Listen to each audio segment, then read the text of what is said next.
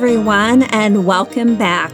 On today's episode of Neonatal Review, Isolette to Crib, I thought it would be helpful to discuss a few tips and tricks of the trade regarding studying for boards. I'm Dr. Julie Weiner, one of the neonatologists and the current medical director here in the NICU at Children's Mercy Hospital. Thanks for tuning in. So I know there's a lot on your plate, but hopefully these tricks and tips will be helpful. So we're going to cover setting goals, getting started, resources, managing your time, and accountability. So let's get started. One of the first things you want to do when getting started is set goals. So you want to make sure you have a timeline. So one of the first things you want to do is make sure that you're setting and writing down goals and a timeline. If you're starting and you have long-term goals, so usually greater than a year prior to boards, there's short-term goals, which are about 3 to 6 months before boards, and then ultra short or term goals. So 1 month to 1 day before you take boards. So keeping that in mind and where you are when you're preparing kind of helps set the tone for the goals and the timeline that you're creating for yourself. So first step is to get organized. Make an electronic folder of board stuff. This is where you want to dump all the things that you may find helpful for getting ready to take the boards. I think one of the first steps is identifying your current strengths and areas for improvement. One way to do this is to download and review the neonatal perinatal medicine content specifications for the boards. It's located at www.abp, American Boards of Pediatrics.org. And you just download the content specifications for the neonatal perinatal medicine boards. This is really a blueprint for the exam. You want to read through it. You want to highlight the content categories, the ones that you feel really strong with, and the ones you maybe need to spend a little bit more attention or feel more weak in.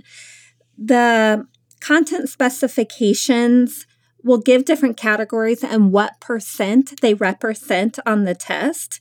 Respiratory is the highest. This represents 12% of the exam. Other areas that are also high are your cardiovascular, nutrition, genetics.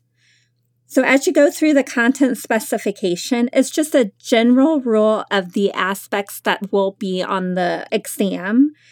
Really, ideally, you're starting this at the start of your fellowship, and that will also just help identify areas and help you organize what's going to be on your boards. And then again, review this about 1 year to 6 months before you take boards. Now, this is where you really want to get serious. So write down what you feel strong in. If you've had more exposure to neonatal respiratory and you feel really strong, but maybe not cardiology, this is where you kind of want to make note of that. Another way to help assess areas that you're strong in versus maybe a little bit more weak is to take a pre-test. If you're attending an in-person or online review course, yes, I know most are all online now in the current era of 2020 and COVID. But if you ever do get to attend also in person, they usually provide a pre-test. Or you could also create your own pre-test from different question banks, such as NeoReview Plus. Now, kind of an insider tip on when you're taking or you're answering questions, you want to make sure you read the question completely, read all the choices, and then if you do not know the answer right away, do the elimination. Cross off the ones that you know are not and kind of narrow it down. If you're still not sure, don't waste time. Pick the best choice, mark it, and move on, and then come back later if there's time. But as you kind of assess where your strengths and weakness, this really kind of helps set the timeline and the goals as you move forward. So as you're also getting started, you want to make sure you've identified what resources that you're going to use And I would choose multiple different types. Make it a little bit more exciting, spice up how you're going to study for boards. You want to make sure you pick at least one textbook that is going to provide you with a little bit more detail in how to study for boards. So in neonatology, there's really 3 main textbooks that you could choose from. So you have Avery's Disease of the Newborn, you have Neonatal Perinatal Medicine, and then Avery's Neonatology. There's maybe slight variations in some pathophysiology is covered better in one text versus the other, or there may be certain other texts that can be helpful, such as Neurology of the Newborn or specific cardiac books. But for the main portion of studying, choosing one of the 3 textbooks is really going to cover the majority of the things that you are going to encounter for the boards. So pick one, decide on a system to review each month, take brief notes, whether that's a composition notebook or a spiral notebook, have something that you can use for note-taking. You also want to choose a book for pictures. So whether it's Smith's Recognizable Patterns of Human Malformation or Atlas of Pediatric Physical Diagnosis, but there will be pictures on the boards.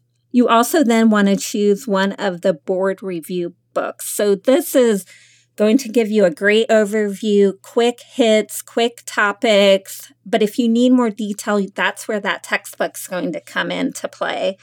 So the board review books, some of the main ones are Neonatology Review Question and Answer by Brodsky and Martin. There's also a Avery's Neonatology Review.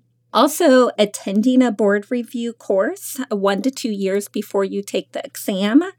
They usually provide you with detailed notes that are useful also for studying for the boards. There's usually pediatrics or neo-prep. They are slightly different times of the year and different locations.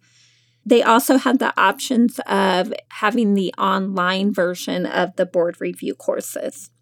Now, also, there are other online or digital resources that can help you prepare for boards, such as NeoPrep or Neo Review Plus. And then other things as far as podcasts, recorded lectures, and I would really add things that you feel weak in to help build that area. So the next thing you kind of want to plan out is really utilizing your time and really break it down to when you have long study periods, short study periods, and really kind of very short study periods. So long study periods are where you have a day or half a day that you're going to commit to reviewing board topics. You want to pick a place free of distractions at home or work or some other alternative place. Make sure to take kind of short breaks. So I like to do 50 minutes of study with 5 to 10 minute breaks. Studies have shown just trying to push through, really you need that downtime or those breaks built into your long study periods. Now, your short study periods and ultra short study periods are really meant to review quick notes, flashcards. You want to make sure you always have something with you for when you have unexpected downtime. So especially as you're transitioning out of fellowship into an attending or that first job, you're going to find unexpected downtime as you're waiting for delivery or labs to come back. Those are the times to review those notes, review recent topics that you've studied, answer question banks, and really maximizing your downtime. Like I said, always have something with you.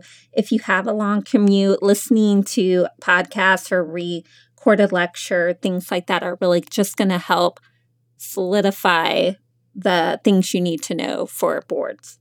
Another thing that you really need to think about is accountability. So having a study partner is a great way to have this accountability. Another way is creating a calendar, but give yourself a little bit of slack. So if you're making a calendar, you want to build in makeup time. There are always things that come into play or happen that when you thought you were going to be able to dedicate some time to studying, that may change. So you definitely want to build in makeup time. Also finding a mentor, somebody that can help give you tips or guidance on preparing for boards. So really, once you're able to do all these things, you have your timeline, you have your accountability partner, and what tools you're going to use. The next step is really just diving in and preparing for the boards. So give yourself plenty of time, be prepared the night before, day before. Really take that time to rest so that you're on your A game when you show up for the boards the next day. So thank you for joining and listening. I really hope these tips and tricks will help you. This is Neonatology Review Isolette to Crib. And again, I'm Dr. Julie Weiner. Thank you for listening and good luck with your boards.